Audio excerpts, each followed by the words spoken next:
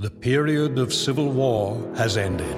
It's definitely an improvement and totally not a lateral move. Join Ambassador Plek Dexeter and his intrepid crew as they explore astounding new worlds, discover their heroic destinies, and meet weird bug creatures and stuff.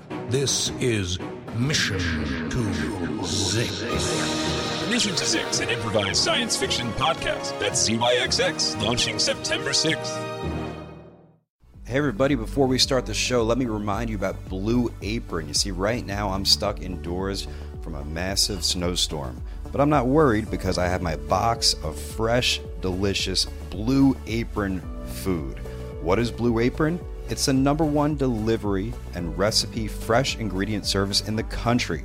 So basically, I don't have to leave my house, and today I can cook roasted pork with apple, walnut, and farro salad, and some crispy barramundi with quinoa, and roasted carrot salad.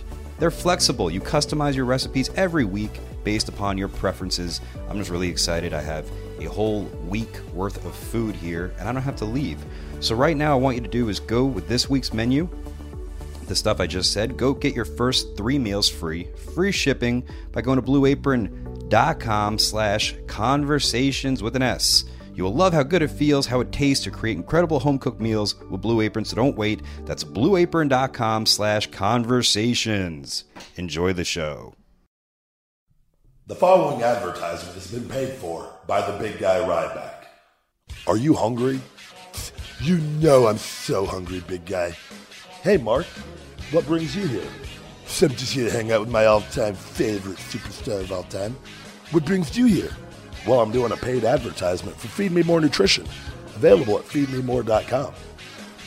Big guy, that is music to my ears. Do you tell the people about your Ice So Hungry grass-fed whey protein isolate, the best tasting protein on the market? Wake Up Unlimited Energy, the strongest pre-workout on the market, and the big guy all-natural testosterone booster, my personal fave. Big guy, you're on to something with this Feed Me More Nutrition. It is some top quality stuff. Well, thank you, Mark. It is. Feed Me More Nutrition, premium quality, the highest quality supplements on the market today. Available now at feedmemore.com. Ladies and gentlemen, and right now I'd like to introduce a guy who lost his smile, a guy who took his brain and walked away from millions of dollars. He hails from Sin City. Damn it! That's enough for you two! Shut up! You're I think he said we're fired. Shut up! Pat, slap my ass! It's time for conversation with the big guy, pal!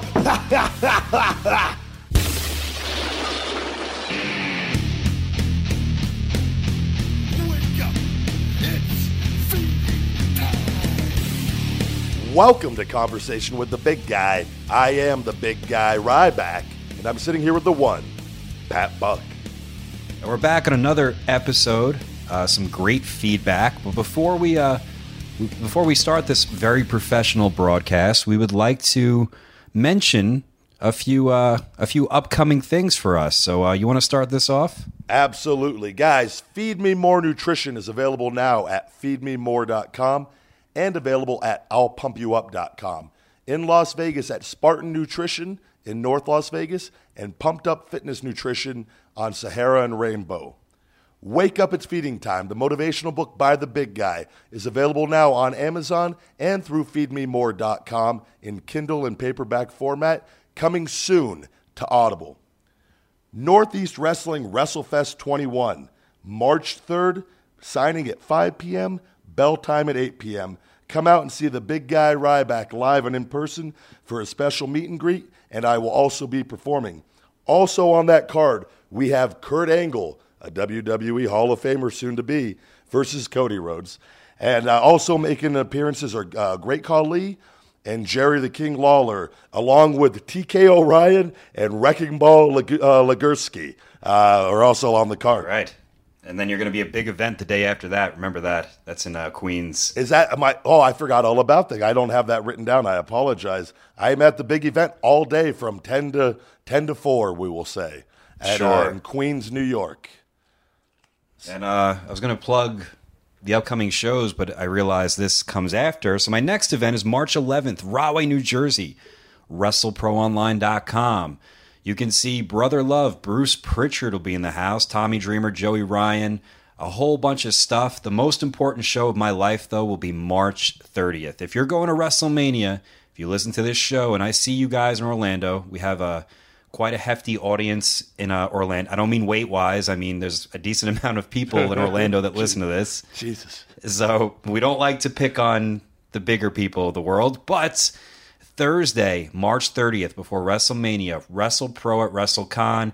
You can see Ryback versus Colt Cabana, Cody Rhodes, the BWO, Swoggle, Grado. We just added Jeff Cobb, the Hit Squad, Bull Dempsey, and so much more. WrestleCon.com.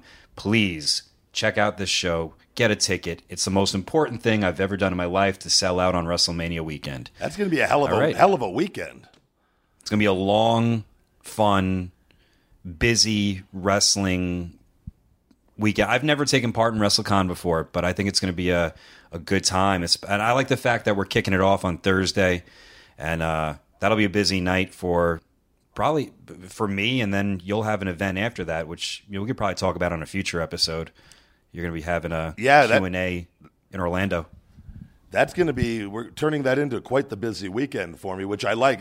I told, like, if I'm going to be there, it's just a lazy attitude not to want to do things. Like, but I WrestleMania week was always hell for me. One, because I was never happy with the pre-show for the last 3 years after and then the Mark Henry match at 29. That was all fine. That was my first one. So that was just stressful in a different way. But like, they let the fans. So like, I love our fans, but a lot of them. There's some that just don't. They let them into the hotels, and like the guys like that. They don't understand like it's work, and like in the preparation that goes into like doing this stuff, and they're everywhere, and so you can't. It's really hard to like.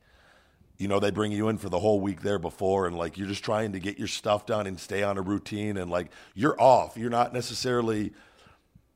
They just bring you there a week early, and like you have a few days off before you have to start like some of your appearances and stuff.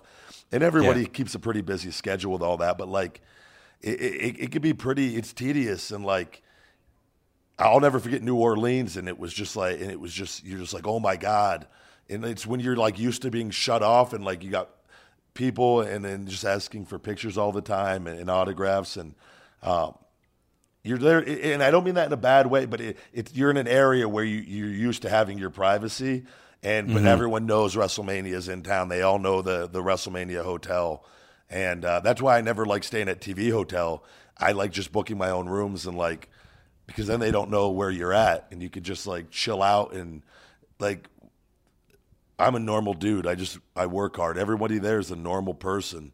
They just they work hard, and like they wrestle on TV, but like they just. And what's it like to prep for WrestleMania? I haven't obviously just heard things. I mean, people obviously pay special attention to their match? Do you have times where you meet up with it? Like, is there more? Yeah. Do you take it a little more seriously than a regular pay-per-view? Yeah, well, I think everybody does, and well, like at the WrestleMania hotel, like it's a very nice hotel every year, and they have rehearsals where essentially where they have rings set up all week for the talent to go down there if they want to go work on stuff or work on anything, and it's only for Mania, right? They don't do that for like SummerSlam or anything else? We haven't, and not to say that they haven't on something. I wasn't there. I haven't seen it on anything else, but I know they have done for every once in a blue moon. If it's like a Money in the Bank match, they'll get together beforehand and have a little bit of a rehearsal or something. Okay. And I say rehearsal as far as it's just kind of getting everybody together, like brainstorming. Yeah. Stuff. And obviously for the more dangerous things, you kind of you go through a little bit, but it's different every year. Every year, though, you get your rehearsal time, and even the pre-show matches are treated exactly the same. And they always say Vince always hated the term pre-show, and as you've seen, they'll put anybody on them. It's really kind of Vince. I honestly don't think he considers it like a bad thing, but the talent do, because it's okay. It's before the actual show is like with the WWE Network. It's all the same, but as far as old pay-per-view format, it's just like it's just you wouldn't put your main event match on that slot. So no, never. So like, I know people make the argument like, oh, but more eyes are on the pre-show, so therefore it's a great spot. I mean, do people try to pretend that's a thing? Yeah, they try to. They and again, I'm cool with focusing on the positives for it, but like, sure, it's one of those things. It's like, well, then, okay, Hunter, why don't you go wrestle on it then? Or like, like seriously, if it's that damn important, like, but and everybody's been plugged into it at one point or another, the majority of guys or divas, and you've seen like you could be in the main event on one pay-per-view, and then literally, honestly, you could be in the pre-show on the next. Nothing. There's no rhyme or reason. Well, here's a question, and if it's too personal, you don't have to answer though. But is there a difference in pay grade between having that spot and being on the regular card, or it's just kind of it is what it is? There was until this year. They paid me better. It was I would like to say it was probably my second best payday in WWE, and that was after I walked out, and I thought they were WrestleMania pre-show. Yeah, and Kalisto?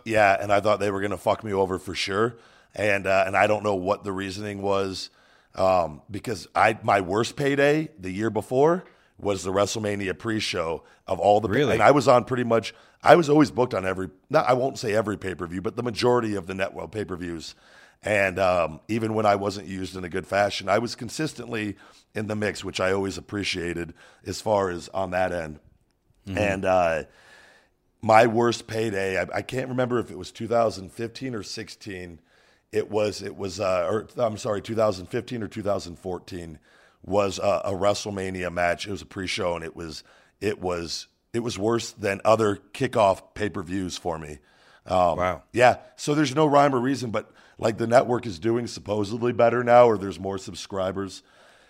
But people got to understand, we're not privy to this information. And if you ask questions on like, why was I paid this? They just give you the runaround left and right. I've gone in there multiple times on certain pay things, and just gotten the runaround. And we're like, yeah, we'll look into it. We'll get back to you. And then and of course he never does. Mark Carano, and then like Hunter, like nobody. It's just really like. I mean, is there a guy that dictates the actual numbers? I mean, I used to hear back in the day it was, I don't know if this is true or not, like Jim Ross. Yeah, but I'm sure everything comes from Hunter and Vince, but I'm sure maybe Carano has that power, but if it becomes a problem, then it goes to Hunter, and then if it's past that, it goes to Vince. And gotcha. So Carano could have maybe free reign on that, and his job is obviously going to be to save the company as much money as possible, unless they go take care of the boys on this one, and that stuff does happen occasionally, but there's things when like you're damned if you do, damned if you don't. If you bring up and raise a valid question like why was I paid this, and you happen to win, who's to say they're not going to dock a few $100 off of every check for the next next one, yeah. Okay. Because there's no way of ever knowing. But back to the WrestleMania prep, it's a stressful week, more so than not just more because you don't have your privacy like you normally do. Your routine is a little different, and but the rehearsals and all that, they're all treated the same. You all have scheduled rehearsals, and as far as that, every match is treated as important and whatnot. But I do remember. That first one with Mark Henry was very stressful because I told you Mark doesn't like to get picked up, and sure, absolutely. He's a large human being. He's not it's not just his weight. He's just thick. His legs are condensed. big. Yeah, his legs are bigger than anything you've ever seen in person. And even now at this point in his career, he's still as far as just physically looking at him even when he's lost weight, he's still larger than the majority of people. Mm-hmm. But he used to be able to dunk a basketball, and I'm sure he probably still could if he had to. And but he doesn't like to get picked up. So I remember I had to pick him up for Shell Shock, and they wanted to go over it a few times. He's like, no, we'll be fine when we get out there. And with that whole Tensai debacle before where I hooked Tensai wrong. And I was like, it's all on me, Mark. As long as I hook you properly, I can get you up. The weight's not an issue. I sometimes, because on smaller guys, I will just throw them up and not worry about where I'm hooking them. But if you know anything about proper form and good mornings, and this is a partial good morning and a partial deadlift and squat all in one. And like, Mark was like, trust me, if I jump, and like, that's always been to Mark's credit. Anytime he's ever told me, like, just trust me out there, like, he's come through out there. Like, but we went to go pick him up the first time, and he didn't go up good. And he got, like, he was hesitant. So he put his weight, got heavy. And so we went up and came right back down to his feet.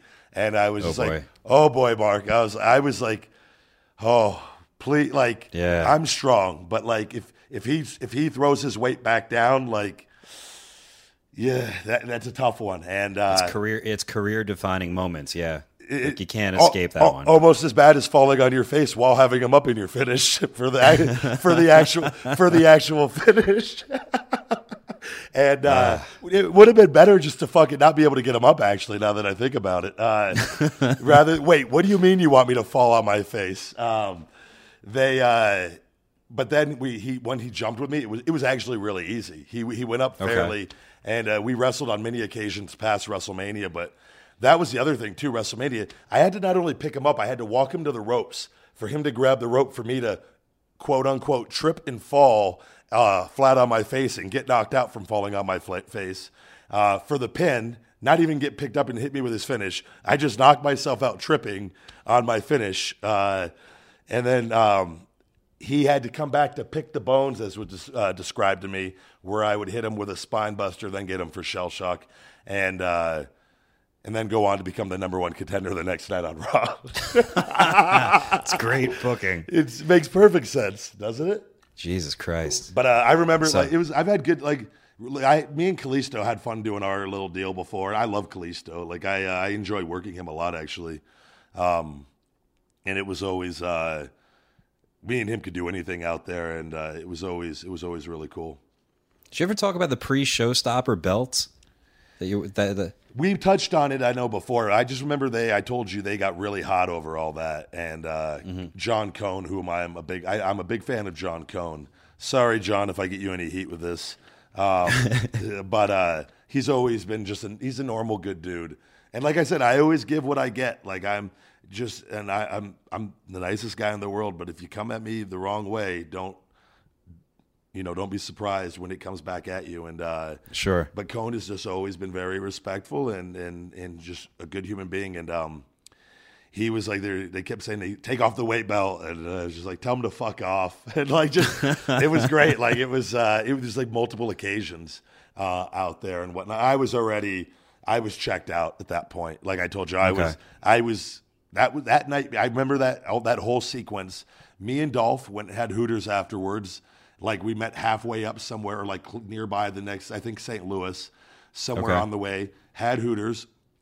The next day, I get up, do my workout, get my nice suit on, go to the building, and I don't know if did I ever tell you it was I was already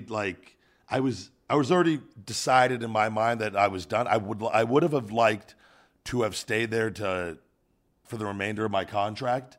Well, I remember you voxing me that day. You're like, I'm about to go out. I'm about to wrestle in WrestleMania.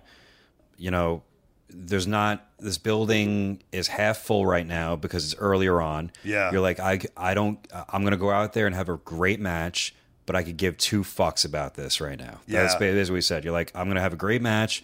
I like working with Kalisto. I don't give a fuck about this right now, though. Yeah. So I remember you telling me that. And I remember there was I was sitting in the locker room and there were WWE, some legends that were in the Battle Royal that was on the main show, and guys like when Baron Corbin, that was his debut at WrestleMania, and I'm just like, I've killed myself year after year for this company and proven time and time again, and I was just like, I'm on the pre-show, and I'm just sitting there and they show up. And they're on the actual show. And I was there was a lot like that going on that day. And that's just my honest, true feelings on it. And nothing against, they all should have that opportunity. It's great. I just wanted it too. And the people actually do it. I don't know if we ever really talked about this. That Dallas WrestleMania, the people got stuck. They like something happened where they got stuck in the corridors before coming to their seats, and they wouldn't let them into the building. I mean, there were thousands and thousands of people, and that was a big reason why that arena was so empty for our pre-show match. And I say empty, and there was still probably, I think they said between 25 and 30,000 in there. Yeah. But like you have to remember, it was just like 100,000. Yeah. I'm just looking around and seeing a few people sitting next to each other and like row after row of empty seats, and in your mind, obviously, it's the biggest show in history. Yeah. And it's like, wait, what the fuck is this? And it does nothing. And two, it's like, and one thing too, and when you're gonna put somebody over, you want it to mean something, and like, and it was like, oh, pre-show, and then it's like, oh, nobody's like. It's just, and I felt bad for Kalisto. I was like, and they didn't do anything with him after all that. And it's like, I remember there was somebody told me a story. There was a WWE Hall of Famer who I'm very fond of, and I'm talking Vince Senior days, who was at that show, who threw a fucking fit when he saw the finish to that match at WrestleMania, and he couldn't understand to your match, Okay. Why the things were the way they were with me, with them, and that meant the world to me. And this, you don't want to say no. You can't say who? I was because of the guy that told me the story that was with him asked me not to say his name, and I won't. Okay. But it was like I'm talking one of the greatest of all time. So like, if not the greatest of all time. So and that meant a lot to me.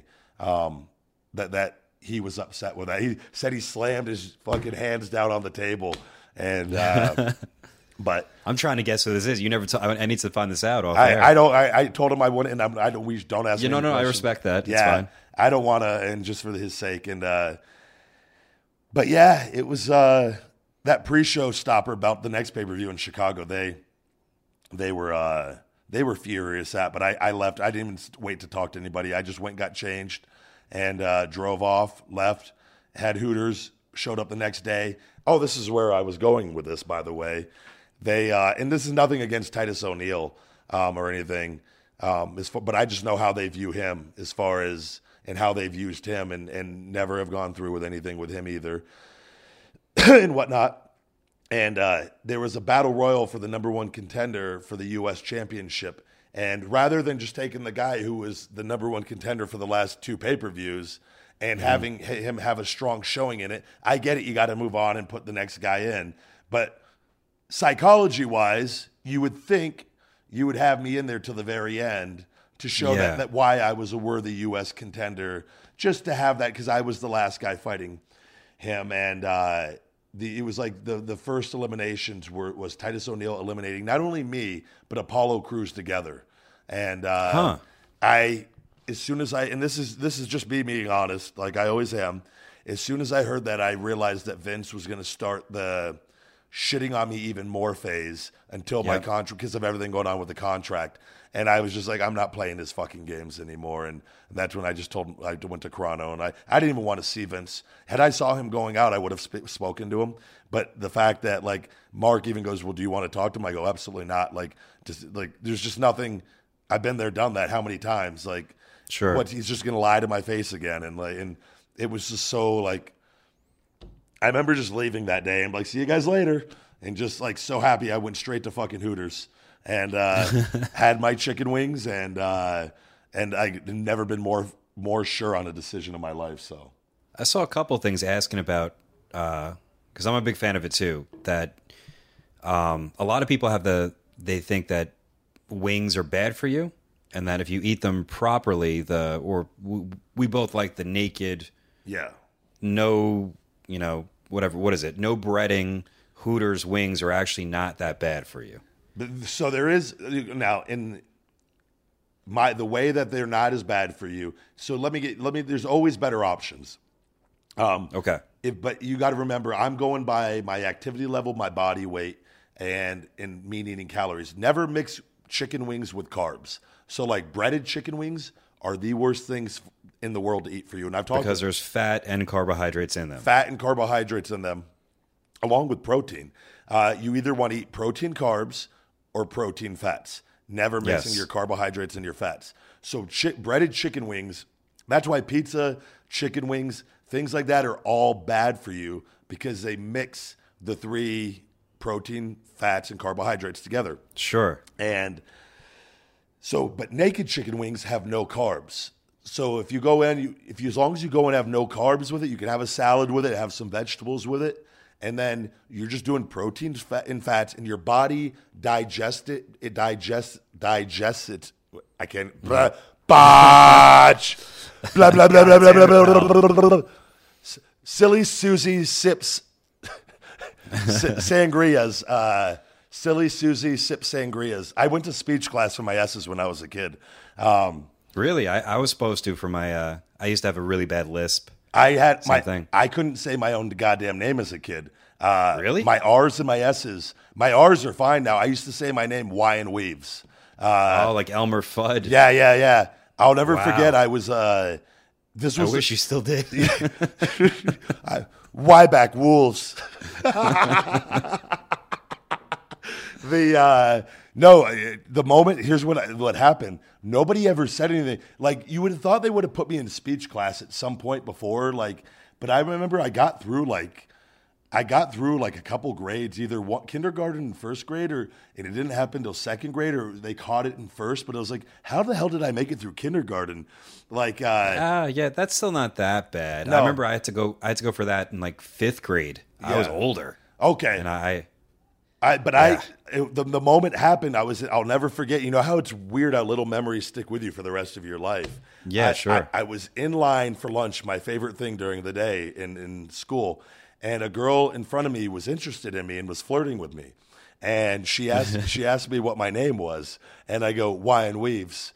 And she laughed at me, and I was completely devastated. So I went home that day and told my mom that, this girl made fun of me because I said my name Wyan Weaves, and my mom probably thought it was the cutest thing in the world, oh little Wyan, no, and probably rubbed my head, and meanwhile I'm just completely fucked up in the head from a young age. So they put me in speech for my R's because everybody thought, that was my mom told me, but everybody thought it was just so cute. And I'm like, yeah, it is cute, but fucking help me for life. Sure. This is you can't have me just being cute forever, guys. There's once you start school, when you're in a social environment, you have to fix these things. And so then they discovered that my S's weren't as strong either. And to this day, I probably have a slight lisp on certain little S things. So, Not bad, but it's one of I always am more conscious of it.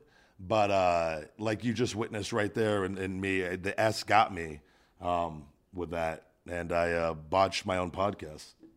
All right, so speech therapy and chicken wings. So, but the breaded back to the you want to eat your chicken wings with. It's also confusing because I've seen it before. You'll go, you never know what kind of.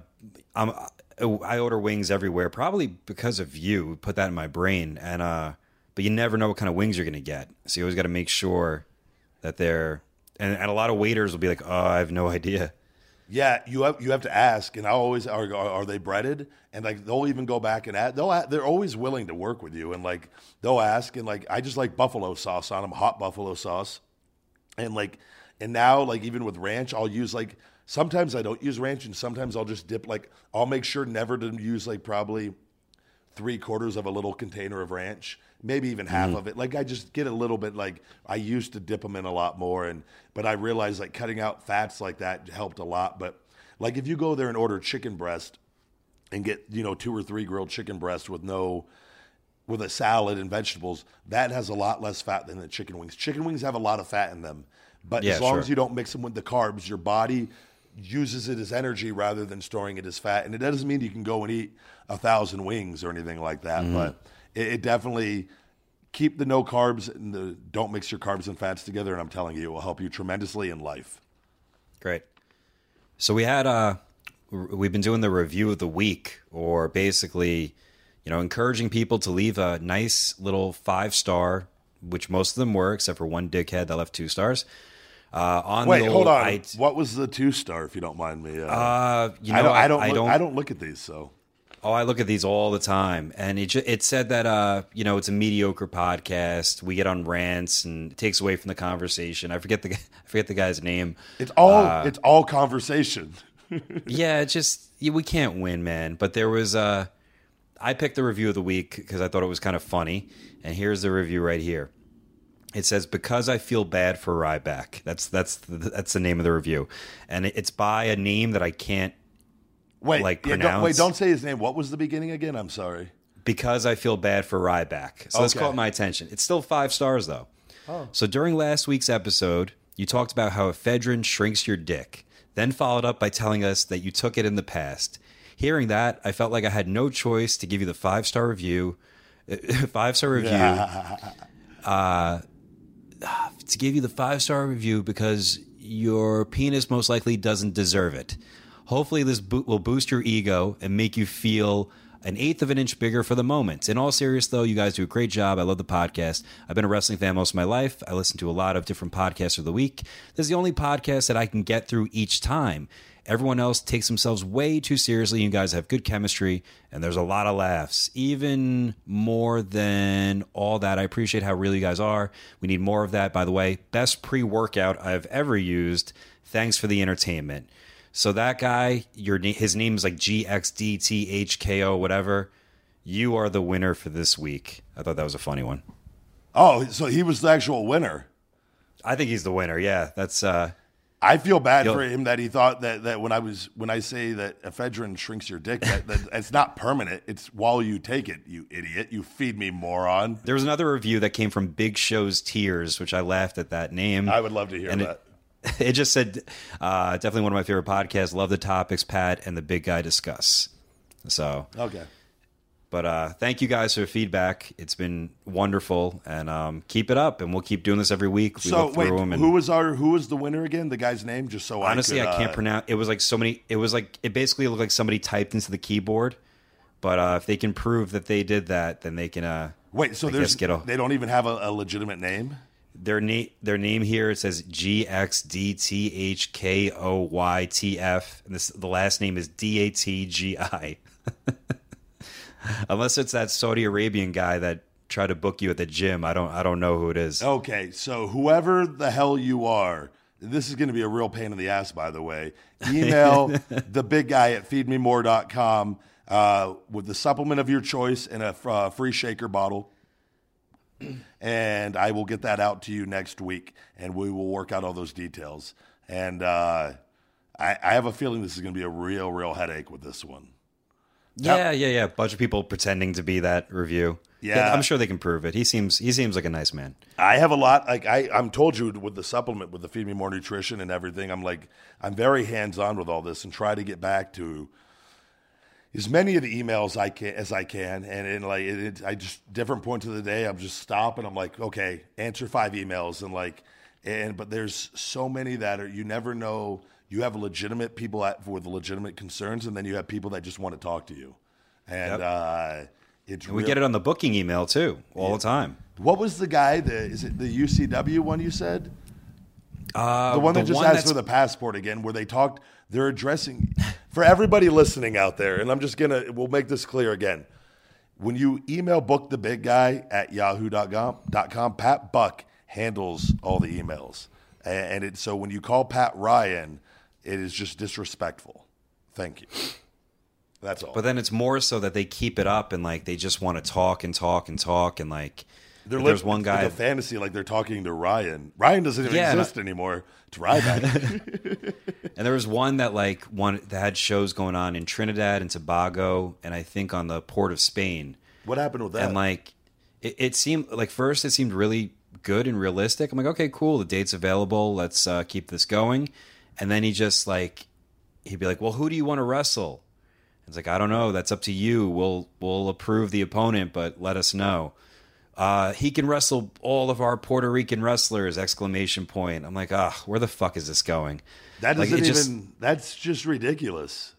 And there's a mix of there's so many different types of promoters out there. It's some they want to jump the gun and they freak out about booking airfare months. You should book airfare if you're a promoter 60 days before. And here's why. You book it 60 days before because at that point, the wrestler will probably know if they have another booking that weekend, and then it becomes cheaper for you. So then you don't have to like go changing the flight and losing out on money. And the flight rates haven't gone up yet. So there's two types of promoters. There's that one that wants to get it done way too early, and then it could bite them in the butt.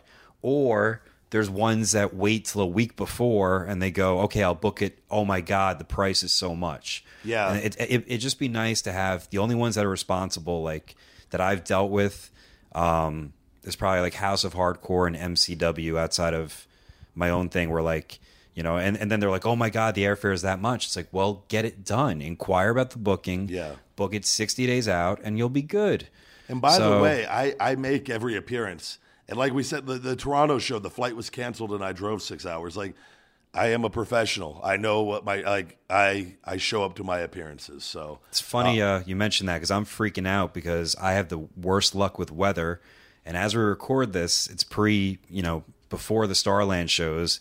And for the first time this winter, we're expecting a blizzard for about 8 to 12 hours. And you're about to fly out.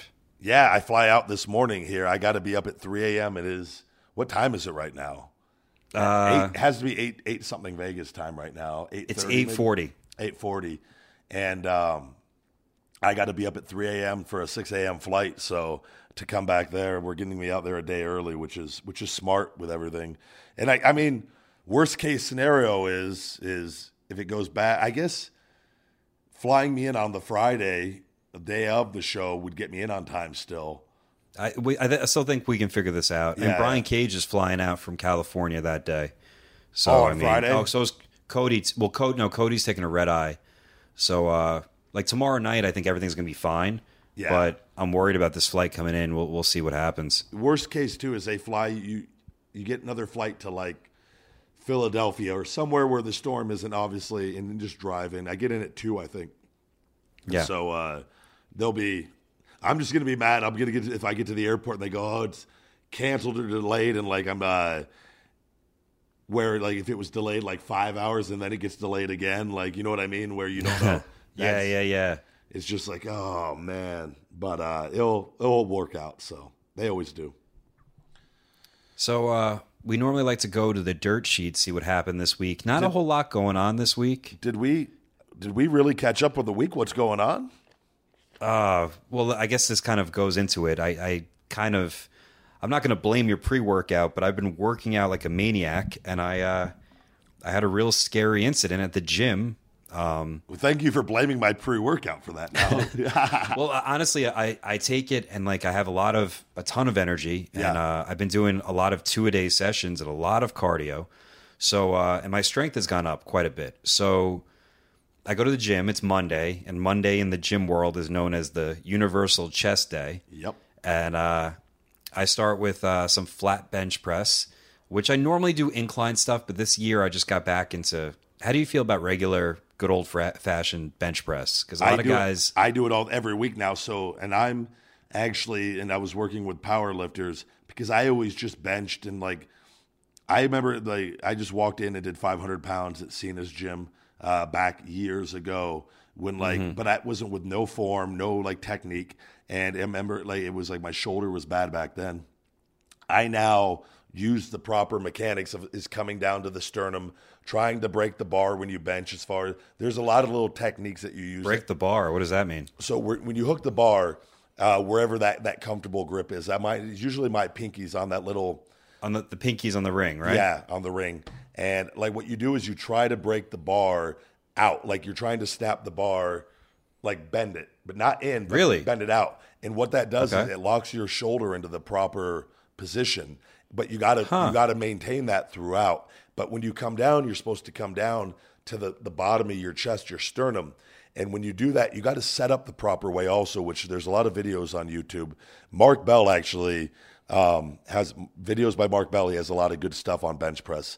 But you got to drive essentially you try to drive your body through your heels and your feet with your feet flat on the ground. Some people like to be on their toes.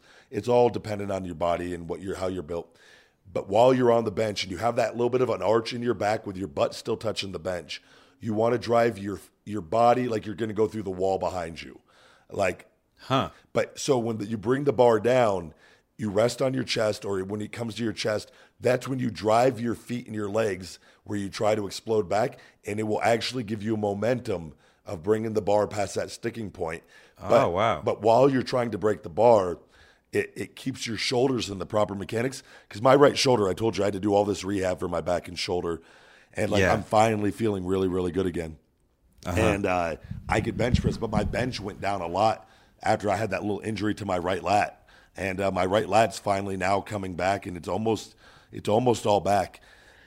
And but my bench, I mean, I used to regularly just get in the throw 4 something on there and could rep it. And where I had to where I'm just repping 365, 375 now. Those are my reps now. Where I was like, it's terrible. Yeah. No, but +2 when you try to use the proper form. I'm not using my legs as good as I can too.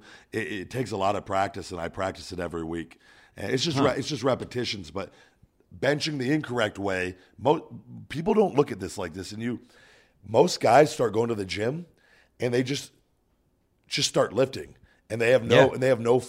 Lifting is the most important thing you could teach yourself how to do, because you will fuck your body up beyond belief lifting the wrong way, where you are injured. There's so many people out there that can never lift it for the rest of their life, as far as doing bench press and things like that. They might be able to do certain things, but because they have major injuries where they've had to have shoulder replacement surgery because of because of bad technique. But it's not. We're at a point now where we're so evolved as humans. We have all this information available online, and with any form, you could just put in the hours and how do I bench? And just watch video after video, practice, go back, watch more, practice, go back, watch more. Ask somebody that knows about it, pay somebody that knows about it to help you, and it will do you a lot of good, I promise. So I probably should have done that. I've been bench pressing my whole life. Not my whole life, but I think maybe since 14 years old. Yeah. And I avoided flat bench for a while. I was more inclined for last 2 years. I'm like, let me start getting into this. So I'm 200 pounds. I start with the one big plate on each side. So that's what's that, 135, and then I go up to I was like, let me go ahead a little more. I go to 225. Yeah. I do that for 8 reps. I go to 275. I do that for 5 reps, and I feel very strong. I'm like, you know what? Today I'm going to go back to 315, which I've done before, but many, many moons ago. Which, by the way, when you lift and when you aren't lifting like a bench and you first start back up, it takes like a month or 2 to get back to where you were typically, just so you know. That's what it feels like too. It was about a month and a half where I'm like, I feel really good. My chest was really tight after the 275. I'm like, no, you know what? Whatever. Let me do this. And I feel really awkward because I can clear it, but I always, on that heavy set, I do want a spotter. So I'm looking around the gym like, I hate that. Like, hey, just because I've had it before where I get stuck and and someone has to help me. I hate asking people. I typically will go under a little bit, but you are smart asking for a spotter. Okay, so I ask a guy to spot me, and I'm like, look, I can clear it, but maybe I'll get 1 rep. I clear it, and as I'm lowering it, I just hear my chest rip like Velcro, like 3 loud, like, ch-ch-ch, and I'm like, it goes right to, and I needed help getting up, and I was like, that's it. I tore my pec. I was like, I'm fucked, and like an idiot, I still tried to figure out if I can do anything after that. I couldn't do chest. I did do a big arm workout, and I did cardio after. Yeah, but most people would have left, by the way, after that. I was like, well, I could still lift my arms. And then that night, training, doing a training seminar. I watched, after you told me, doing the roll-up drill after and everything, right? Yeah, I went to my school. I'm like, I'm not going to train tonight. I'm like, I started doing drills, and it hurt a little bit, and I'm still hurting a little bit, but I still got good workouts. It's not torn. It was just, no. I don't know what happened. I was asking you, and you said scar tissue, maybe. Yeah, and that's what it's to me. That was when you described that. That's. And I remember I had my groin injury where I had my groin fixed, and I had to do rehab right away after. And like the first couple weeks after rehab, after the surgery, I would be in rehab, and I would they had me doing like walking lunges. The first day I did walking lunges, and I was like starting to get fatigued, And I felt that same thing that you just described in my inner groin. And I sat down really quick and I called the therapist over. I go, I think I just tore my groin. And they go, no, it's probably scar tissue. And they go, let's take it easy for the day. It swelled up instantly, though, on me because I had just had surgery, and it turned black and blue, and it like went all the way down into my calf, and like, Jesus, it was. I had that for about 2 months afterwards. It would just rip in matches where I would do something, dude, the most random thing, and just I'd feel a tear. It was scar tissue breaking up in my groin, and like, it was the worst pain in the world. Like but like it goes away after a while, and I was just finally it just stopped. But I always do a lot of stretches for my groin now, and I made a full recovery from it, luckily. So, but yeah, dude, that's scary. I can't tell you. Like, good thing you had a spotter there, and I think anybody that benches the one thing you need a spotter on. I think for going at any significant weight, because I remember being a kid. My dad had the old concrete weights in the garage, and I would always go out there and just work out. And dude, I was young, and I remember I was just like fucking meathead back then. Oh, I'll throw all the weights in the garage on it. And I remember one time, and luckily I didn't have clips on, but it fell on my chest, and I was out there kicking my legs, and like I figured out it was like the old bar with the metal bar with the plastic around it, and like and like I like dumped it to a side and then dumped it to another side, and like was just so like embarrassed for myself. And but then I was out. I did it. It probably happened like 10 more times. Like I could do this, and like finally I got it. But like story of my life, like just like if at first you don't succeed, try again. I think that might lead us to our next subject. I was talking about the injury stuff. There are a lot of guys out with injuries, getting surgeries, stuff like that. I thought you were going to ask me about my week, Pat. How was your week? How was your week, sir? It was great. I just, we talk about you. I thought you had another good story too in there, by the way. But no, that was like a separate thing, just an idea if we can ever get to it one day. But really, nothing from this. Yeah, nothing from this week. Why? What did I tell you? Oh no, you said you had a really funny story. I thought that you said would, and it wasn't the chest thing. No. I don't. It doesn't come to mind. So might as well just talk about how was your week. I can't remember if there was one. I'm drinking this organic wine. No sulfates in it. Doesn't taste as good as other wines, but it's doing the job pretty well. Really? I've never organic wine. Organic wine. Yeah, I went there today because my wife was saying that that the more, because we noticed at your place you drink the old Rex Goliath. That's a real potent wine. I don't have it here now. I'm all out of wine actually. Okay.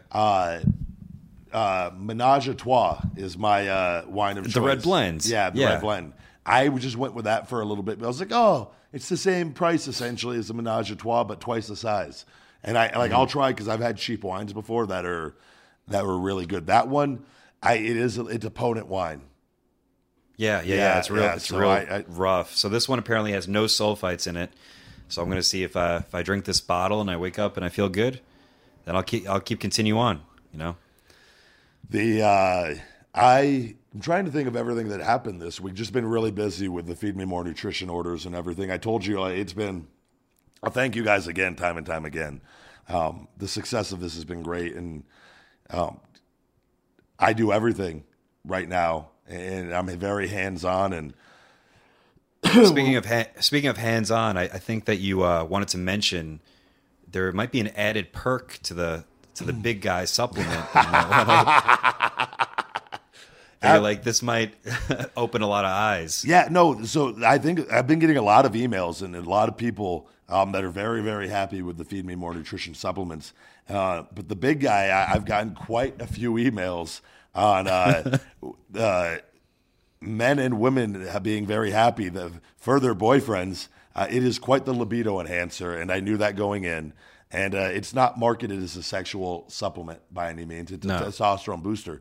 But I have a couple really, really good ingredients in there. That one of them is called Butea superba, and it is like a natural Viagra or a natural Cialis, where it just naturally increases blood flow. How did you learn about this stuff? I've always been obsessed about all this stuff. I want to be great at everything I do, Pat. So like sex included. But I do remember the times I lived with you. We had our little like protein / thing in the kitchen area, and you had herbs and all like sorts of stuff where I'm like, I don't even know what the fuck this is. A cabinet full of different supplements. So that was like me experimenting. I would always experiment with different herbs, and I could notice little differences in my body, and that's how this whole thing got created. I started making my own supplements and mixing and matching and doing powders and and that was what drove me to do. I was like, this is what I know better than anything, and I have real life experience with it. But there's also an ingredient called Bazella alba, which is a really, really good. It's a spinach, and it's a very, very good natural testosterone booster, essentially. Sure. But along with all the other ingredients, and everything is properly dosed. We don't cut corners on anything. So, but I've gotten a lot of emails about guys with thank you for the libido part of it. And I don't know how to feel about them. I was like, you're welcome. But no, you're welcome. Send me a pic. Yeah. So, no, but it's honestly, it hasn't even been a month yet, and it's just I'm blown away by the success of this, and I knew it was going to be good going in, but it has been it's phenomenal, and it's only going to get better. So, and we have a lot of cool new supplements on the way. The Shell Shock Fully Loaded Extreme Fat Burner everything is going back and forth with that, and hopefully we'll be in production soon also. So on that, but. It's been a busy week. It's just doing everything, getting ready to wrestle. I sent you the video of me doing my trying to do my tumbler backflips in the backyard today. We talked about this on a past episode where you were secretly taking pictures of the little girls in their gymnastic attire. Jesus. They were doing the backflips. I'm kidding. No. If you just say that for the first time, and people are listening, what? No, you saw this thing that I never knew existed either, and I need to get one for the Creative Pro schools, but it coaches you how to do the back handsprings, and you sent me a video before of you doing essentially a trained back handspring off this rotational device that I never knew existed, but really, really smart. I need to get one of those. It's pretty cool. I think it's learning, because wrestling has evolved into where doing these certain things are considered being a good wrestler when it's really not, but it's good to be able to improve if you could. But things not cheap. And, but I got the turf in the backyard, and but it teaches you essentially how to kick your legs back, and it keeps a lot of people when they do backflips, if they can do them. Have you ever noticed some people when they do moonsaults, they'll kind of go to the side? Yeah. It's because they're not properly trained, and their body, that's their natural instinct, and that all happens from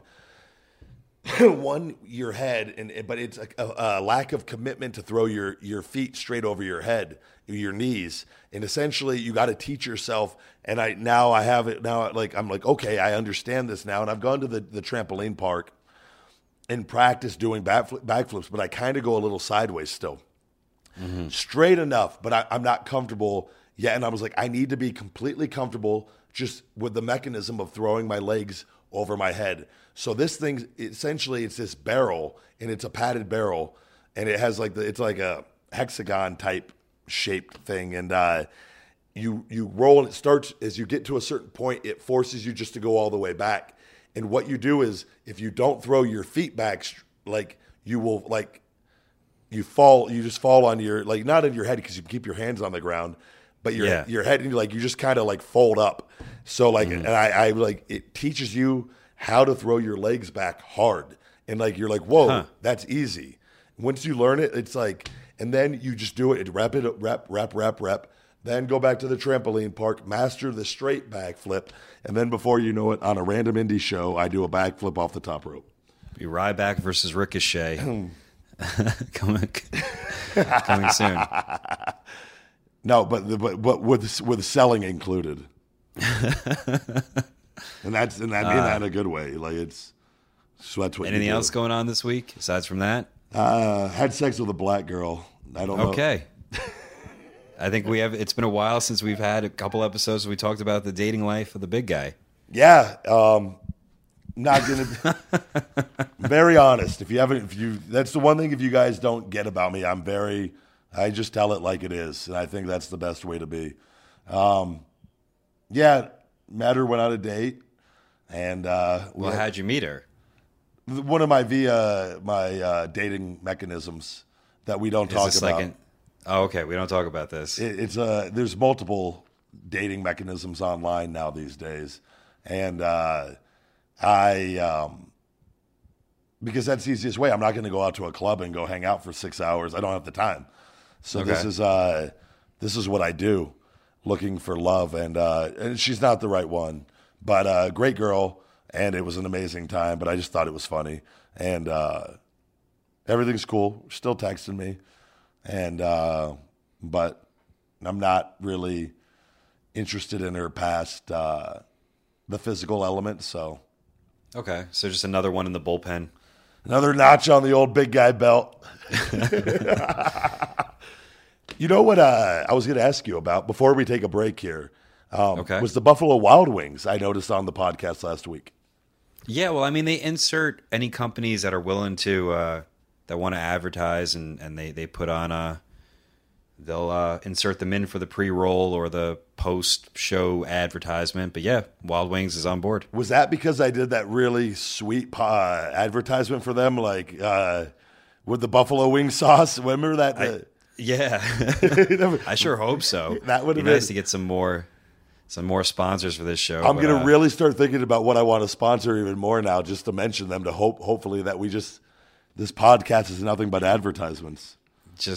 I'll take a free gift card. I'll be happy with that. Oh, I did tell you this, El Pollo Loco, because I love them. And you guys, if you're involved in the stock market, go ahead and throw some money in El Pollo Loco. The entire stock market is up. El Pollo is still down. Still down a considerable amount. I don't care. I don't need the money as far as that. But it hurts because it's the only I've done very well in the stock market. We've talked about this, and El Pollo Loco, though, has hurt me very badly. They did me a lot of good early on, and they were being looked into after they went public and after the IPO. Looked into really? As far as like stuff? Yeah, because their price dropped. It went up really high, and then it dropped really quickly. And but it was up for a while, and I told you I paid for like 3/4 of my pool through El Pollo Loco, and it was great, but then they dropped, and I was heavily involved at that point, and that was early on in my stock days, actually, where I'm much more educated now, and I was educated then, but I just kind of got caught up in a good thing, and I've learned firsthand. Okay, you got to diversify a little more than that, big guy, and. No, but I love working with them. Their food is amazing. I go there every day. I can't tell you. 2 chicken fajita burritos, no sour cream, extra chicken on one of the burritos typically, with salsa roja is my favorite meal of the day. Okay. And but I contacted them because I've done the appearance for them before, and we've worked with them, and they've sent me gift cards before, but they're going to send us some more, I believe, gift cards to give away for our weekly review, along with the supplement of choice and the free shaker bottles. So hopefully we'll have those coming in here very soon to add to it. But if not, guys, go to El Pollo Loco and let's get that stock price up, okay? And with that, let's take a quick break, and we'll return right after this. Okay, while we refill the old wine glass, you know what goes great with wine, especially white wine? Cashew chicken stir fry with tango mandarins and jasmine rice. Where are you going to get something like this? Do you know how to cook this? Because I don't, but I do now because of Blue Apron. Blue Apron has sent this lovely little package. It's cheap, it's affordable. For less than $10 per person, Blue Apron delivers seasonal recipes like the one I just said, along with pre-portioned ingredients to make delicious home-cooked meals. So now I can cook that fancy dish, have it with the rest of my wine, and enjoy my life. So what you need to do, you get your first 3 meals for free just by listening to this show and free shipping. You don't have to pay for a thing. Go to blueapron.com/conversations. They want to get you on board to use their products. So please, you'll love how good it feels, how it tastes. Create incredible home-cooked meals with Blue Apron. So please don't wait. blueapron.com/conversations. Back to the show. And we're back. We've refilled the old glass, but we were we're going to do a kind of a weekend review or just kind of see what's happening. Not a lot happening in wrestling, I feel. A couple things here and there. But unfortunately, guys are getting surgery. You know, Seth got hurt. Darren Young apparently just put out that he's getting surgery. Really? Yeah. I think he hurt his elbow, and I think it's online somewhere. He fell on the apron. Someone said a couple of cruiserweights are hurt. Rich Swann, Tony Nese. But what's the deal with the Seth thing we talked about? I think a little bit before. Is that could be a work though, kind of with everything going on. So I say like it's. Who knows? I hope it is for his sake. I said before, I remember, but if not, it's repeated knee injuries are never a good thing. So maybe it could be. I mean, I think the last update was that he's going to be okay right around Mania. So there might be something to that. They never know that. That's just honestly, you never. That's why would you? That's stupid, in my opinion. Like, if the guy, that's why I think it's all just part of the deal. Like, a guy gets injured, and I understand you want to be back for the big pay-per-view, but yeah, no, I see what you're saying. You're talking about life and like living in like if that is not as strong as it should be, and you come back too soon, and then the things that you had surgically repaired before are more stressed. What do you think happens then? Like, and not to say it will, he could be totally fine. And I get it from his standpoint. Like, I hope they do some stem cell research therapy with him, and afterwards, like, they got to do something if they want it. Like, I would like him, if he comes back, where it's 100% for sure. Like, no, he's strong as he's going to be, but it's definitely not as serious as the first one. So if it is injured. And speaking about injuries, I mean, we've all had our fair share of injuries, and you've been known to injure people before, so I figure it's a safe topic to talk about. No, I think we talked about before, and it was always funny to me, and we always talk about with the effing marks how they believe the movie is real. WWE did on multiple occasions, and I believe it was like 4 or 5 times, and it was somewhere in that neighborhood where guys had injuries and had to have surgery. And they did something with me right before, and they would go on .com and say that Ryback injured so-and-so, causing surgery. Punk's knee injury, dude's knee was already screwed up. Okay. He had nothing to do with me. And but they used it for storyline purposes. But it really help you out, yeah. Yeah, where it just made people as a baby face at the time. Like, you know what I mean? Like, why would you say I hurt this? Like, even though he's a heel, but he's loved still by a lot of people. Sure. And where they believed I really hurt his knee. Kofi had, I remember, bone chips in his elbow, and we did a thing in Edmonton, I believe, where I had to power bomb through 3 tables or something, and it was I was a heel then, but they did the same thing where I injured his elbow and put it online, and people believed it, and because they think the movie's real. And multiple times I just remember why, and you never know about it. You just go and look, and you're because you'll get hate tweets and hate mail, and why am I getting this? Oh, the .com people put up that I injured somebody again. Thanks, guys. But yeah, no, I told you that schedule up there with everybody, and they're actually, that schedule, you got to take care of yourself. If you Tony Nese and these guys, when a lot of times happens when you first go up there, and holy shit, I got to do this 4 or 5 nights a week at a very high level. It's not one match a week, and you got to harden your body up to it really quickly, or else you fall off really quickly. And the WWE's actually, I think they're here in Vegas next week, Monday Night Raw, I think. Yeah, you going? Yeah, me and Mark for life are going to be front row. I don't know, not at all. I will make sure to be very busy that day. I'm sure Mark Carrano will probably text me about the fucking weather again, like he did last time. They were here for the pay-per-view after I'd already walked out. He texted me. I told you how this weather, and it couldn't have been any more of what the fuck are you texting me about weather for? Come on. Mark, it's fucking cold right now, and so if you come out here and it's cold, You don't need to text me like, this weather, it's really cold, big guy. It's what happens in the winter. I noticed the thing with the injury thing that people, some people are worried about the whole, cruiserweights are now a thing, but that the cruiserweight style may promote more injuries. I want to get your thoughts on that.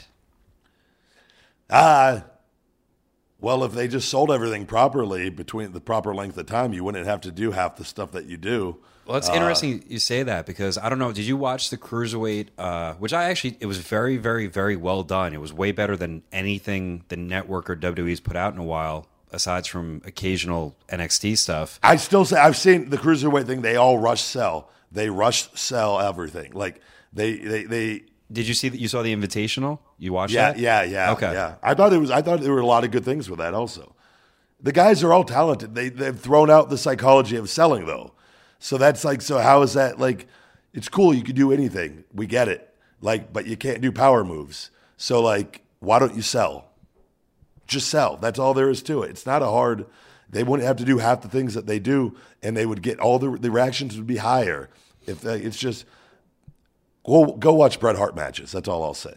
But a lot, at the same time, there's people that would disagree because now I've noticed that, and a lot of people have noticed that the way they wrestled in those matches is different from the way they're wrestling on Raw, or I don't believe they're on SmackDown, but a lot of people. You know why? Because they have producers that know how to work that are telling them to fucking sell.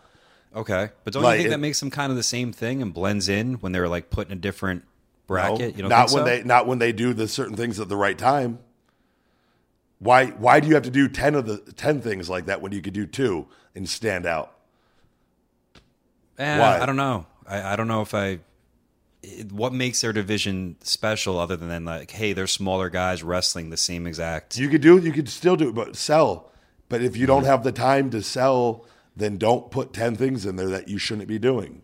I guess they would have to be, if we met in the middle of what we think. I think they would have to do less but more spectacular things and put over those things more to make them more stand out. But I don't know if they're doing that. It feels like or storytelling rather than just athletic move. Like everyone's athletic there. Like we could all do athletic moves. Sell. Mm-hmm. And they're working guys of the similar size. So psychology wise, your power move should still do what bigger guys are doing to other bigger guys. Like it's not, I get it. You could do a million things. Cool. Just have it make sense. It's not hard. I also think it's kind of confusing when you have guys on the roster that kind of teeter on being whatever a cruiserweight 205 and under. When you have guys like, Tony Nese, he probably is really relatively around 205 pounds. Yeah. And you have guys on the roster like, dare I say, like a Finn Balor, who probably is legitimately maybe 180 pounds, 185 pounds. Yeah. I think it's a little weird if you really think about the long-term thing, or I don't know if it's limiting, or I don't know. It's a little strange dynamic with the whole. I feel like a lot of it's filler. All those guys are great. They're great athletes. I know a lot of them personally, but it feels like a lot of times it's almost filler to fill that 3 hours of Raw. I feel. Yeah. No. It's just you're right with that, but I'm just. There's old school psychology and new school psychology, and I think you have to respect both. And like you said, there's a happy medium with it all, and they stand out with what they do on those things, anyways. Like that, wrestling was never about flips and doing gymnastic moves. It never will be, and it never was, and it doesn't, and it will never draw at as high of a level as true storytelling. And when you have an actual story in there, and people, I love that. Like I'm learning how to do backflips. They have their place, and you just have to learn how to sell the moves correctly. But a lot of guys, I only have 6 minutes tonight. I want to show everybody how fucking athletic I am. So all the fans tell me how good I am and how I should have a bigger push. So I want to do a bunch of cool stuff and throw it all away. Like you just don't do it. You do what you could do in that allotted time, and it doesn't. It's not gonna. So your issue, or the thing that bothers you, is the fact that guys are they're all trying to do the same thing in terms of look at how athletic I am. Everybody could do all these athletic moves. You could teach anybody how to do all these athletic moves. Granted, there's a few guys that could do a back, like AJ do running and doing a backflip over the top rope. Like, not everybody can do that. And like, so there's certain things like that, but a majority of it you could teach yourself how to do. If I can learn how to do a fucking backflip and do some other things, anybody could do it. Like so it's not, but they're throwing the psychology. There's a weight division in Ultimate Fighting for a reason, because typically the bigger and heavier you are, the more power that you have. And I think that has, but like, I think that has to always stay in effect. I think that never should be thrown out the window. But I think there's just, you watch and it's just getting in the habit. They want to try to do too much in too little time. But I've seen guys even go longer and like on the independents, and they don't sell the moves. They're just right back up, and they, like I told you, Moose even talked about it, and he's awesome. And he compared, the fighting spirit to getting shot in the shoulder. I'm like, that's cool when you do a move that's to a body part. But when you get hit in the head, get hit in the head. And see how quick you're running around, and like, especially if it looks really good. How many guys do something that looks really good? It gets a great reaction. It's a headshot, bullet to the head, and they're up and running fucking 10 seconds later. It makes it worse for everybody. Yeah, and it's just like, but Hunter and them haven't helped it either by allowing certain aspects of it. So, and I think we were talking about injuries, or even more so. We spoke about this earlier, and you said that a lot of people, especially in England, are. I actually had this today where I've had people inquire about training in my schools, and I don't train anybody unless they're 16 years and up. Yeah. And even if I prefer them to be 18, but if they're 16, I'll meet with their parents, and I'll meet with them to really go, okay, if this kid's athletic enough, like we have a kid at Creative Pro, very athletic kid. He's 16. He's on all his different sports teams. He can clearly, he works out. I'll train this guy. And I've had problems in the past where I've had someone who didn't do that, and they're frail, and I had to put up with the fucking, almost like the soccer moms that complain about, they treat wrestling like it's, PAL baseball. Yeah. But I remember you were saying that you were in England, and you noticed that a lot of people, because it's so popular over there, that are trying to get their kids into it as young as they can, and just not a good thing. It is absolutely stupid, and it's disgusting, and it is sad. I went over there for Rev Pro, and I can't tell you how many parents, they were all very nice people, but there were two different kids that met me that had serious neck injuries. How old were they? Like 10 or 11 years old. Jesus Christ. That had to take time off from wrestling, they told me. And I was sitting there, and it was happening, and there were multiple people telling me we have our kids training, and like their kids are not like amateur wrestling, like pro wrestling. Pro wrestling. And I was like, okay, how old are you? And the kid, like 10, and he's sitting there, and like his neck's all screwed up, and I'm like, what is wrong with you guys? Like, and I remember we talked about this, and it's just like, it's so concerning because you have parents that are huge wrestling fans, and they think they're like doing their kid a favor by like letting them learn how to go and like wrestle. But like their bodies, one, are not even close to being fully developed. Two, they're not mentally fully developed yet. Yeah. In a sport where you are trusting your body with another human being, and you're dealing with adolescent kids at a very young age who get frustrated. You never know how a kid will react. And trusting them to do moves that could kill another human being. And it was like, I sat there in shock as I met, and it was so many different kids that were in wrestling school, and a lot of them were fine, but there were ones with neck injuries and things, and I was just like, when did this become a thing to start like letting kids learn how to wrestle? And I remember I even asked I go, you guys train kids? And they're like, yeah, but just chain wrestling. But how many kids, you tell me, you let a fucking kid in the ring, they're going to stick to just chain wrestling? Nope, not at all. I mean, I'll tell you from experience, with my wrestling school, a lot of times we got to do whatever it can to pay the bills. And a lot of things that are popular at my Creative Pro school in New York is birthday parties. Yeah. So a lot of times parents will be like, hey, it's big business for us. So basically they rent, and if you want to have your birthday party, go to Creative Pro Wrestling, creativeprowrestling.com. If you're going to do it, just commit, do it. But it's the perfect thing. I wish I had this when I was little. Cabanas talked about this before. So basically, a kid between the ages of, the youngest I think we had was 6, and the oldest was like maybe 11. So they basically go there, and the way I break it down is they get a half hour of, we have an MC. It used to be me, and I passed on the duties to my friend Kip because I became too salty. I couldn't do it. Not Kip Christensen, right? No, no. Wait, who's Kip Christensen? Eli Cottonwood, better known as. Oh, Jesus Christ! He'd be great at birthday parties. Oh, so I would love it. They bring like 20 kids, and the first half hour is like a wrestling show. Babyface is up, and then we break for pizza. Never a heel win in there.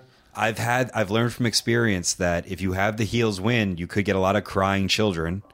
I've had many times where the birthday boy gets too scared, and I've had to pull him into the office and tell him that we're all friends and it's all going to be okay. Oh, man. I've had time, like when the kid's a real, genuine wrestling fan, it's awesome. But there's been times where we've had birthday parties where the parents are the fans. Yep. And it's like, your kid doesn't even fucking like this. Like, he's just here because What a shitty parent, by the way, if that's what you do. In all seriousness, that's a pretty shitty parent. A couple of those. But for the most part, they're awesome. So anyway, like... Yeah.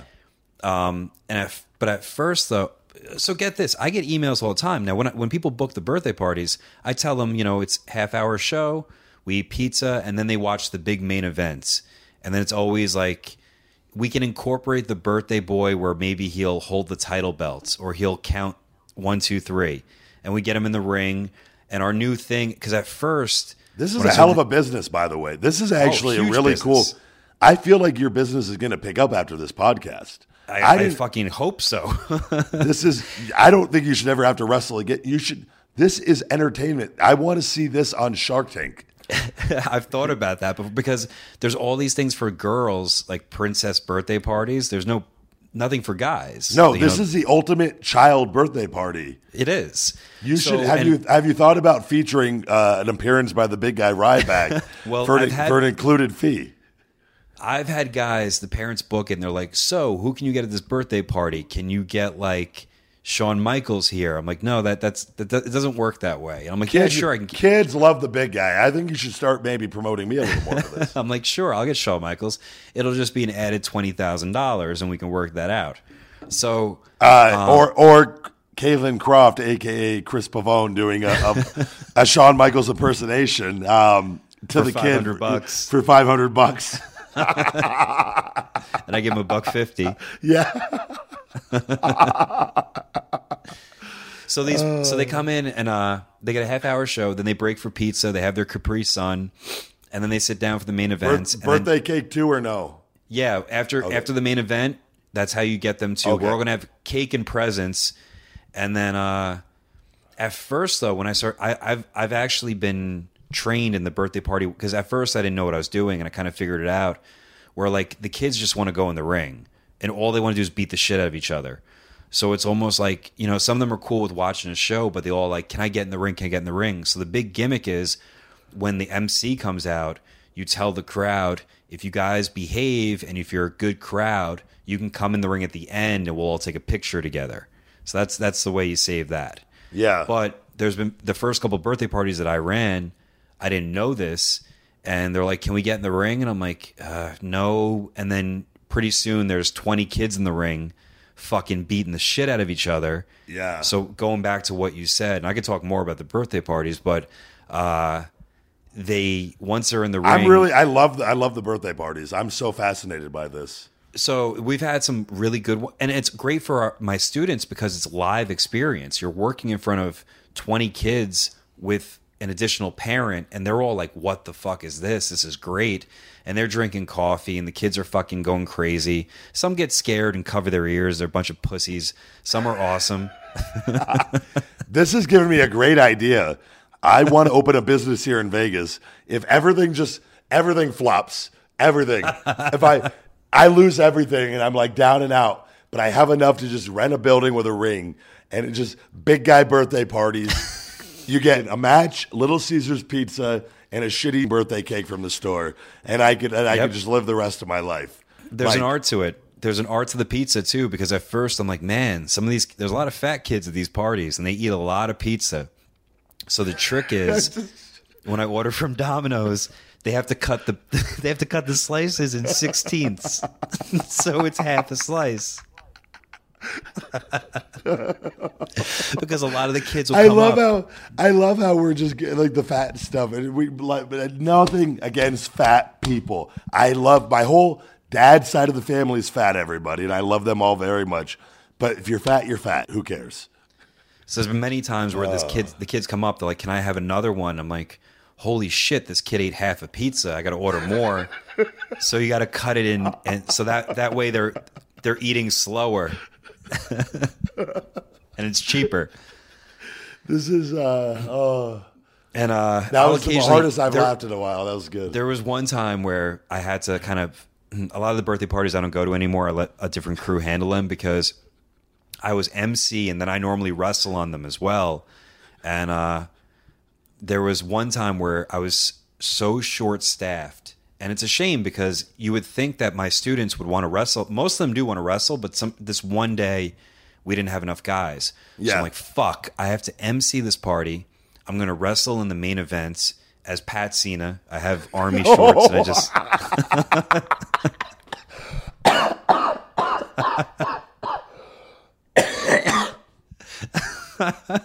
Oh.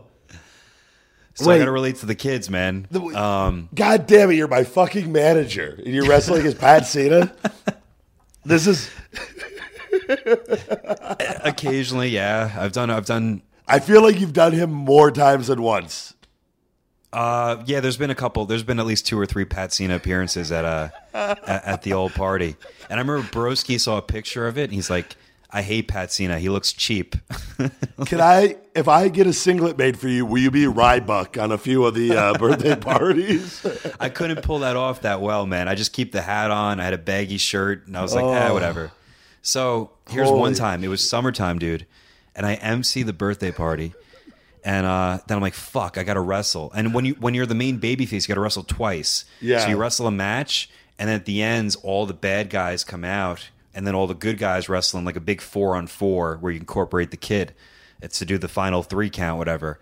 And then I'm like, oh, fuck, nobody's serving the birthday cake, which is the part after. So I'm fucking sweating buckets. Oh. And I'm like lighting this cake, and a lot of the parents just mentally check out. And I'm like, do you want to light the cake for your kid and bring it in? They're like, no, you do it. I'm like, all right. So I'm fucking shirtless, dripping sweat on this birthday cake, lighting it for this fucking kid. This is like, the greatest thing ever to me. The candles are going out because your sweat is just pouring all over them. That's what was happening. I'm like, I'm fucking dripping sweat on this fucking cake. But yeah, man, birthday parties are big business at actually, one more story for a birthday party. This is going to be my business. Is going to be me wrestling Disco Inferno multiple times every day for a business thing, just serving shitty Caesars. I love Little Caesars pizza, but that's great. And some birthday cake from the local grocery store, and yeah, just living life, brothered out. There was one birthday. This is the first one I ever did, and I didn't know what the fuck I was doing. And normally I have them in my school, and which is easy. It's all, my ring is up 24 hours a day, which is awesome. So this birthday party, they wanted the ring to come to their place. So I brought the ring to this, like, it was like an Elks Lodge. It was a small building. Whoa! And it was an ethnic birthday party. You know, everyone was it was an African American birthday party in a not so great area. All right. So, but they're all into it, and it looked beautiful and everything. And we set the ring up, and we have a couple matches, and I might have made a joke in the locker room. I'm like, all right, all baby faces up, and then I realized that all the baby faces were the white guys. So I'm like, we're switching this around. If you're darker than cinnamon, you're winning tonight. So in the main events, I had my one of my students. You've probably seen him before. He's a great. His name is Delroy. He looks like a young Ron Simmons. Very athletic dude, and he's wrestling Jeff or Craven, who you know. Yeah. And so they're in the main event, and it's supposed to be like 10 minutes.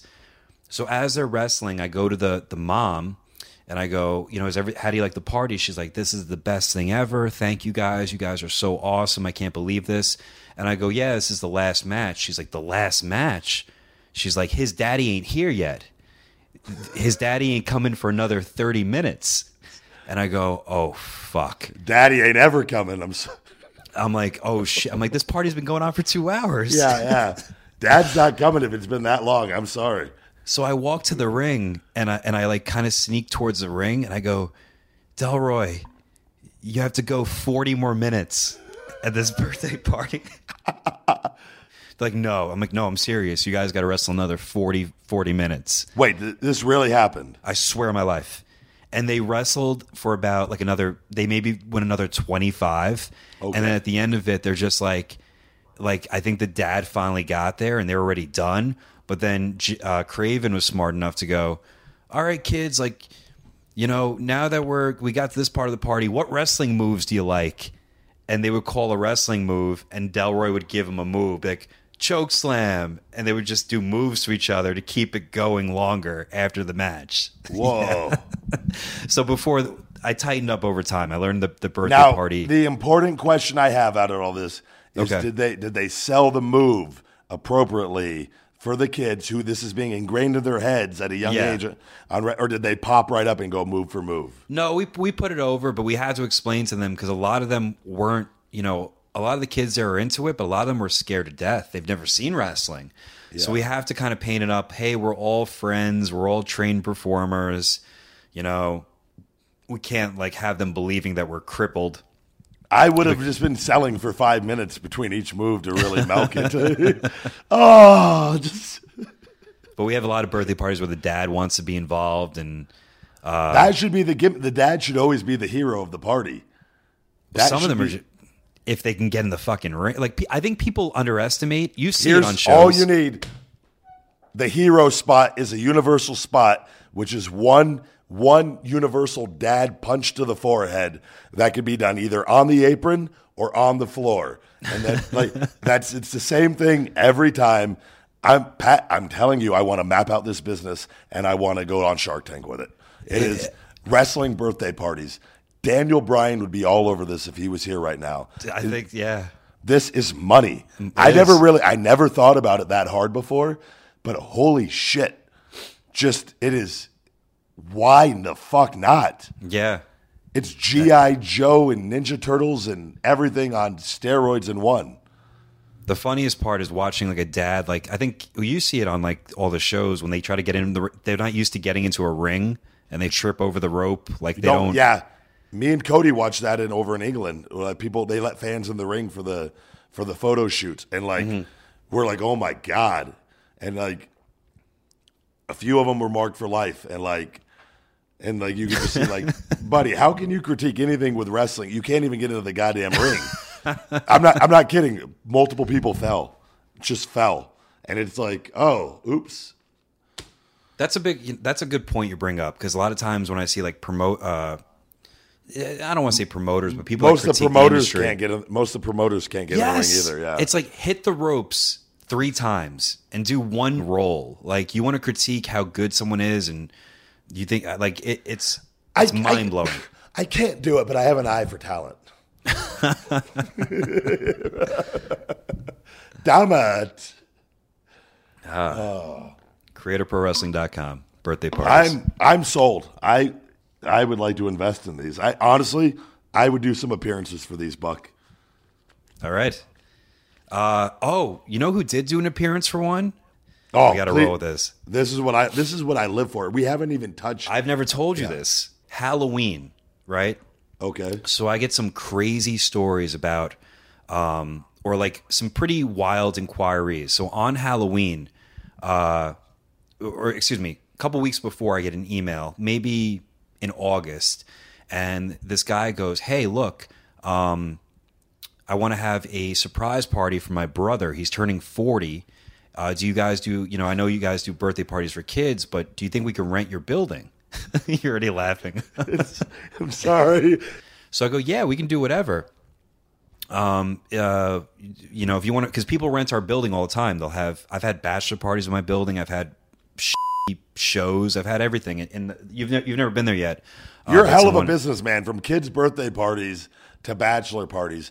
Pat Buck is your hookup. That building is expensive. We gotta make rent. You are a real life Scott Steiner. So, I would like to wrestle Scotty. By the way, have I mentioned that before? I think it'll happen eventually. Sure.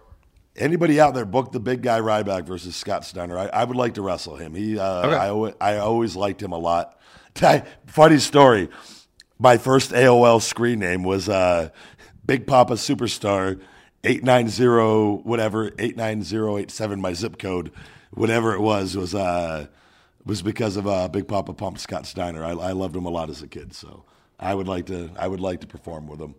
Okay. I bet you it'll probably be my play. June 10th sounds like good. I might do that for up here. So what I was saying is before, so they want to rent the building on Halloween for this guy's 40th birthday party. Okay. Okay, cool. I give him a quote, and they go, "Hey, by the way, he has a favorite wrestler. Can you book this guy to be here?" And I go, "Well, it depends on who it is, you know." And they go, "It's Arn Anderson.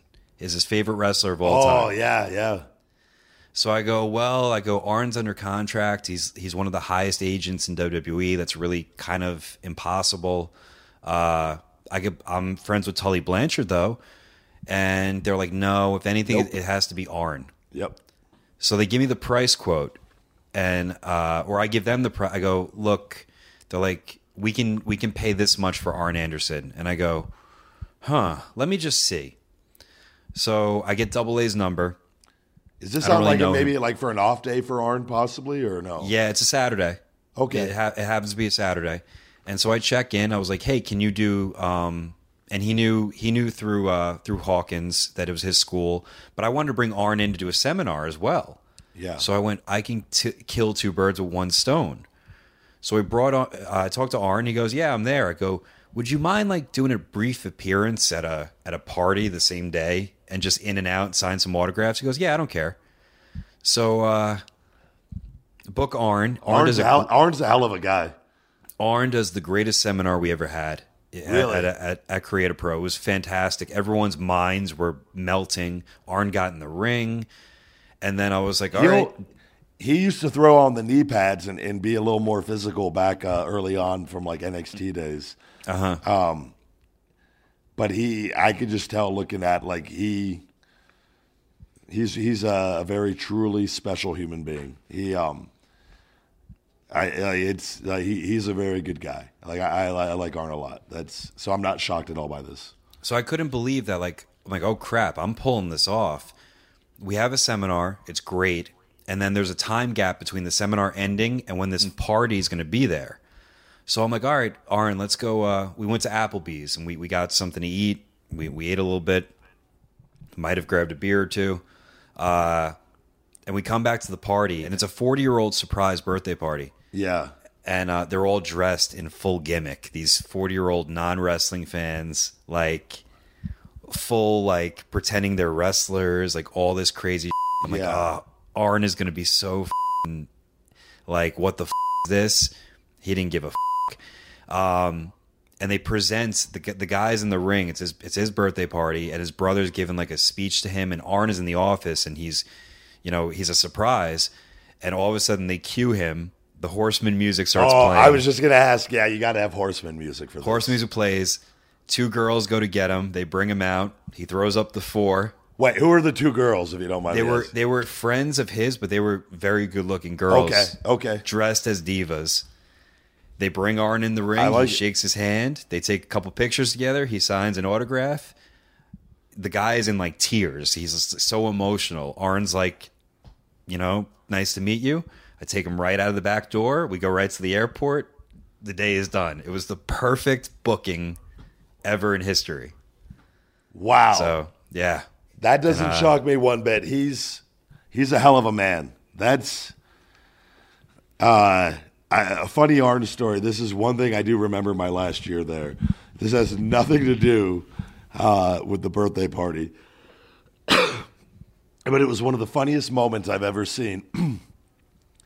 Arn, like, will always, like, he likes a good shower. And, like, after a long day of producing before they hit the road, everyone likes a good shower. And at the arenas, we have the locker rooms with the showers. And sometimes there's a TV locker room, then there's, like, they're all the same. They're just named different things. The TV locker room is just a TV locker room that they film in for, like, TV segments. But you're allowed to get changed in there. But if they're filming, you got to get out. But then they got, like, the male talent locker room. And that's actually another thing. They always pick the smallest goddamn rooms for the talent. Like WWE, give the guys bigger locker rooms. Like, goddamn, like, seriously, it's more times than not. Like, it's shit. But Arn went to go shower, and Hornswoggle and El Torito were in the shower already, and like, and like he just saw two midget asses, and he goes, "Not today," and just turned around and walked out to the other. And to this day, it is still one of the funniest things I've seen in person. And I love him. He's never, like, and every time I ever had to, like, put somebody over, it was always easier doing it when Arn told me. Like, he had a way of making it way better. So, the fact that you say his appearance was golden, it doesn't shock me one bit. No, I think one of the greatest minds, maybe top 5 ever in wrestling. Just brilliant. And it's even better than people know because he has to work within the system there, and he knows what he has to do within the system and what he can't do and whatnot. But you probably saw it with his seminar, the things that come out of his mouth from his mind. Yeah. Things that you wouldn't even think about, but they just make so much sense that, like, that's why I always, like, and it's like, it was always, I told you, I always wish I could have wrestled guys like Edge and Christian and just all these other guys, Eddie Guerrero and Chris Benoit and these guys. And, like, just to, like, because they were in the ring with guys like, and with Ric Flair and all these other legends. Sure. It was a different time, and it gets passed down from one to the other. And, like, that's why I'd love, and, like, me and him have butted heads before, but Triple H, I would like to truly wrestle Triple H. And Vince, I know you like controversy, so make it happen. All right. And that's what I'm going to end with tonight. I think that's perfect time to wrap up. So, WrestleProOnline.com, March 11th. We have a big show coming back. But the most important thing, if you're going to WrestleMania, I know a lot of you guys are, please come down. WrestleCon, WrestlePro, WrestleCon on that Thursday night. Please come down, support us. We're trying to sell all of our floor seats. And I'm Buck Never Stops across all platforms. And I'm at Ryback22 on Twitter, the big guy Ryback22 on Instagram, Ryback247 on Snapchat. And thank you guys for listening. You've just listened to another episode of Conversation with the Big Guy.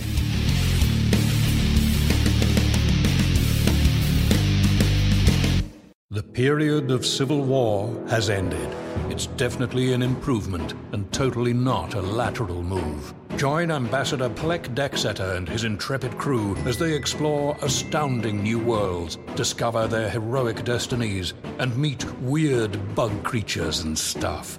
This is Mission to Zix. Mission to Zix, an improvised science fiction podcast. That's ZYXX, launching September 6th.